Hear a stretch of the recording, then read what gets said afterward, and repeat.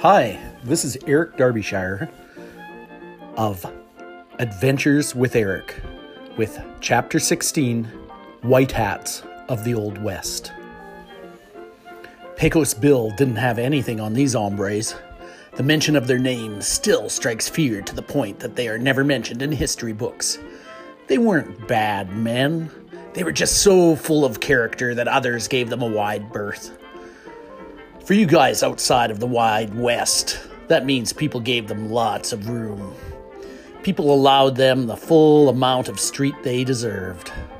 Although their names are near unmentionable, we won't just refer to them as the cowboys from Weenie.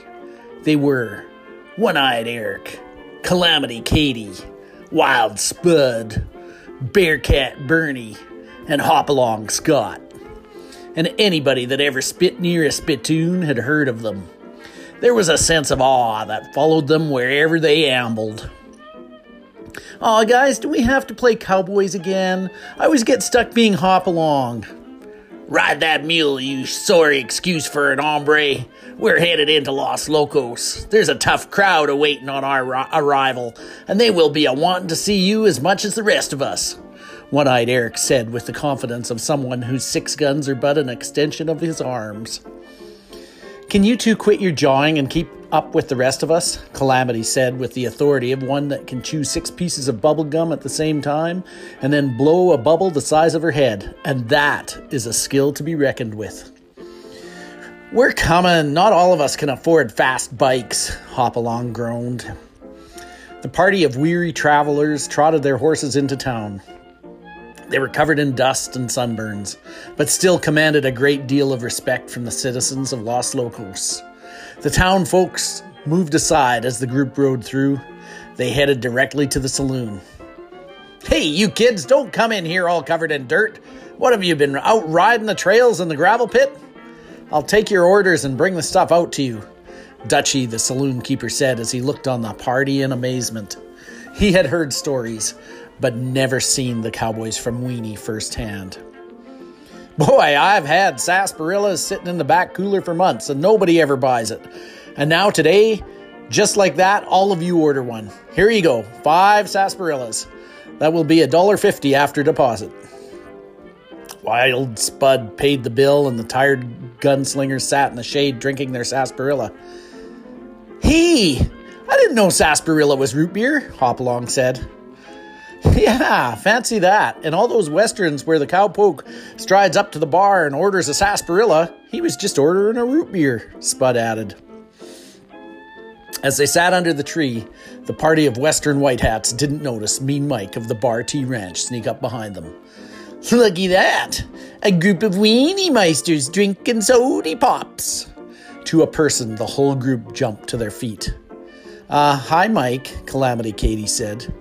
Sure. Talk to me now. You guys owe me a knife, and don't you forget it. I won't leave you alone until you give it to me, Mean Mike said as he headed into Dutchy's. There, hear that? All we have to do is give him a knife, and he will leave us alone, Hopalong said. Yeah, leave us alone for 2 hours and find another reason to bother us, One-Eyed replied. I think it is time for us sidewinders to get moving. The good townsfolk have a task for us to do. I wouldn't be surprised if Mean Mike wasn't part of our employment. They don't send for the cowboys from Weenie for just anything, you know, One-Eye said while sneering toward the door where Mike had entered. Wild Spud let loose a good spit, and they all mounted their horseflesh. From the saloon, they rode to the mayor's home. This was the hombre who had summoned them. Howdy, kids. Ready to help me get the hay into the barn? Y'all look like you're dressed for the job.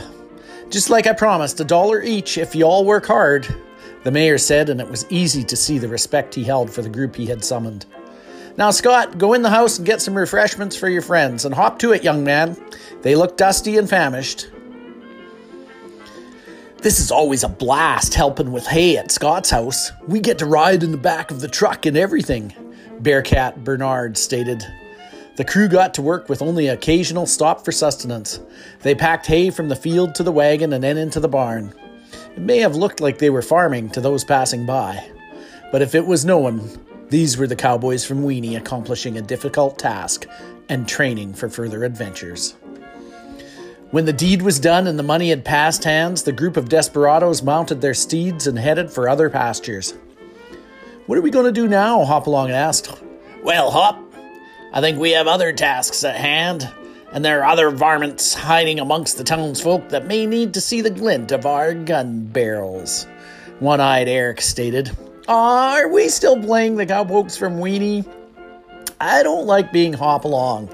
Can't we play something else?" Hopalong suggested. "Come on, hop up. Mount up. There are sunsets to be seen and varmints to be dealt with," Calamity said as she rode off toward the center of town. The others mounted up and followed. They rode into the center of town just down from Dutchie's saloon. Dismounting their horses, getting off their bikes, they ambled down the street. The word was out, and it didn't take long before they had attracted attention. The wrong type of attention. Mean Mike had gathered his band of Bartees, and they had plans for the hombres from Weenie. Mike had purchased a number of pea shooters from Dutchie's saloon. Now, normally, Dutchie wouldn't sell weapons if he had known they would be used for unlawful purposes. But Mean Mike wasn't one to be argued with. Besides, they were only pea shooters. Mean Mike had his boys hiding behind trees and buildings. They jumped out and ambushed the cowpokes from Weenie. Hopalong was the first to be hit. "Yow! I think I've been stung," Hopalong said as he slapped at his neck. "Stung? You've been hit! Head for cover!" One-Eye yelled as he drove behind a tree. Mike and the group ran out onto the street, shooting and loading as quickly as humanly possible. Which, with a pea shooter, is pretty darn quick. The hombres from Weenie courageously took cover. Hopalong Scott bravely ran off down the street yelling for help, with only the safety of the townsfolk in mind. Wild Spud was right behind, also screaming. These two attracted the most attention, and soon they had gathered the whole of Mean Mike's gang. "Wow, I didn't know Scott could run that fast," Calamity said as she dusted off her clothes with her hat. "Yeah, but we have to do something, because they are going to get caught," One-Eye said as he headed for his steed. The other two followed suit, and soon they were riding hard after the group. As they rode, it crossed One-Eye's mind that they didn't have a plan for what to do when they caught up to the group. Meanwhile, Bernie had developed a plan. He wasn't a cowpoke from Weenie for anything. He was concerned that his lungs wouldn't hold out long enough for him to make it to his destination. One-Eye, Calamity, and Bearcat caught up to the pea-toting bandits and rode on by. Mean Mike was panting too much to say anything, but kept running forward. Bearcat yelled to Hopalong as he caught up. "To the Peterson home! Go to the Peterson home!" One-Eye and Calamity caught on right away. The Peterson home was on a corner, and if one was being chased, a shortcut could be taken through their yard. The riders pedaled their horses hard ahead. When they had passed the Peterson home, they dismounted and snuck toward the house and hid behind some trees. One-Eye threw a rock that bounced off the side of the house. Mrs. Peterson was knitting in the front room. She heard the rock hit the house and thought it was just a bird. But then One-Eye, Bearcat, and Calamity threw more. "Must be those damn kids up to no good," Mrs. Peterson thought and gathered up her broom. Meanwhile, Hopalong and Wild Spud were rounding the corner, and just as they all had counted on, Mike's gang cut through the Peterson yard. Mrs. Peterson opened the door and saw the four boys breathing hard with pea shooters swinging in their hands, and she let loose with her broom. The first sweep caught Mike on the side of the head. He stumbled and ran right into the clothes hanging on her clothesline. The second sweep caught the other three as a group, and they all tripped over one another. Now, in normal situations, the cowpokes from Weenie would have been laughing loudly at this spectacle, but they didn't become cowpokes from Weenie for anything. They knew that if they laughed, they would be the next ones to get it. They quietly headed off to Wild Spud's stomping ground. When they had last looked, Mrs. Peterson was cursing at Mean Mike for wrecking her clothesline and getting her clothes dirty, and every second word was accented with her swinging the broom at his head. The rest of his gang had deserted him. "Well, you cowpokes, I do believe that was a good day of town cleaning," One-Eye said as he sat down on the porch. "I think we should let Mrs. Peterson join the cowpokes from Weenie.